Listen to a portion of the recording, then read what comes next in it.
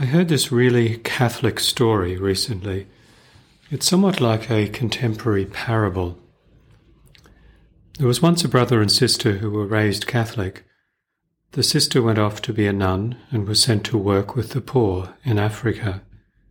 She had a hard life.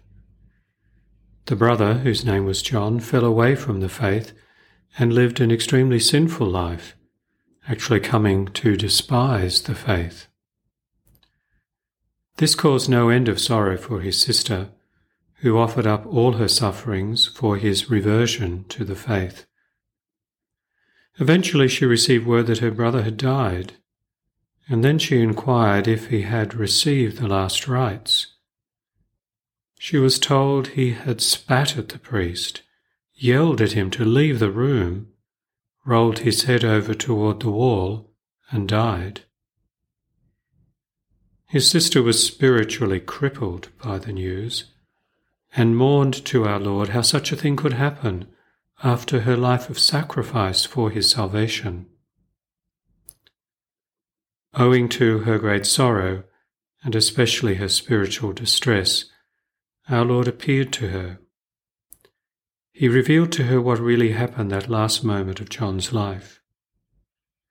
He showed her that after he had spat at the priest and turned towards the wall, a split second before John died, our Lord appeared to him, showing his sacred heart, and said, "John, will you spit on me now?" John said to our Lord, "Jesus, have mercy on me," and died. Our blessed Lord revealed to the sister it was her sufferings and sacrifices that had merited John that final grace, that last chance, and that he had been saved, though probably with much time in purgatory.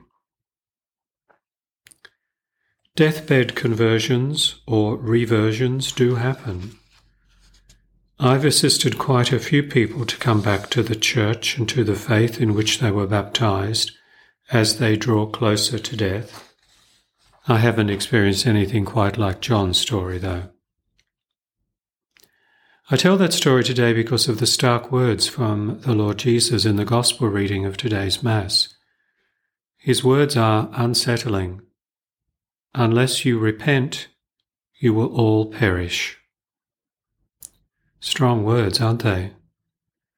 As we are reminded in Hebrews chapter 2, verse 3, to reject or even neglect Christ's call to repentance is to gamble with disaster.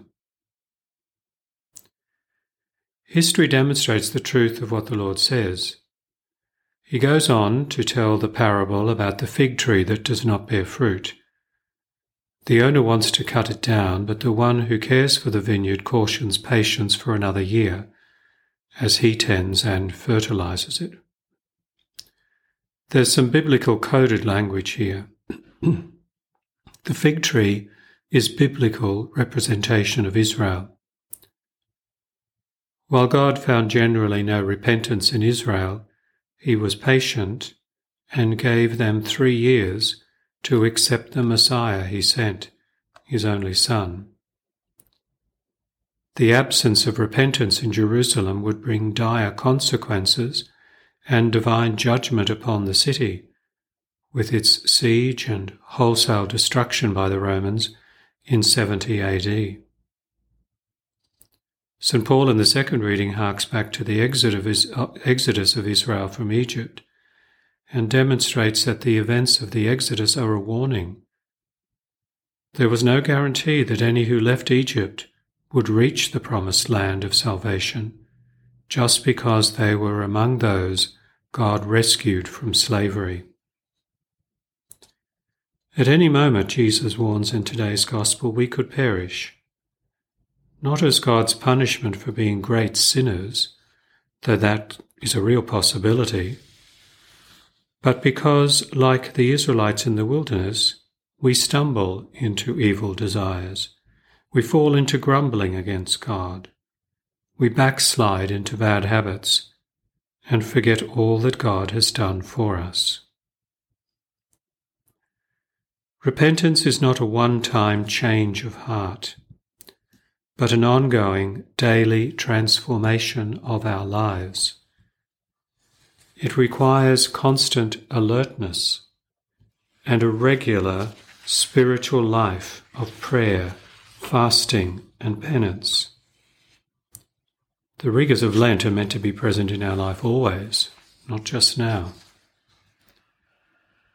Repentance is also an acknowledgement that we do not live a benign existence where a person may do whatever he or she pleases and God gives the ticket to heaven. Rather, we are in a constant spiritual battle within ourselves and around us. Evil is not an abstraction, but refers to a person, Satan, the evil one, the angel who opposes God. His name in Greek, Diabolos, means the one who throws himself across God's plan and God's work of salvation accomplished in Christ, so as to disrupt it at every turn. In the Our Father we pray to be delivered from evil. After the Our Father at Holy Mass, the priest asks God that we might be delivered from every evil. Repentance, with the mercy of God, undoes all the harm that the devil and his fallen angels accomplish. That's why it's so important to go to the sacrament of confession often. Lent should be for us like the season of reprieve given to the fig tree, a graced period in which we let the gardener, who is Christ, cultivate our hearts, uprooting what chokes the divine life in us through confession, and strengthen us through many reverent Holy Communions to bear fruits that will last into eternity. Laudetur Jesus Christus.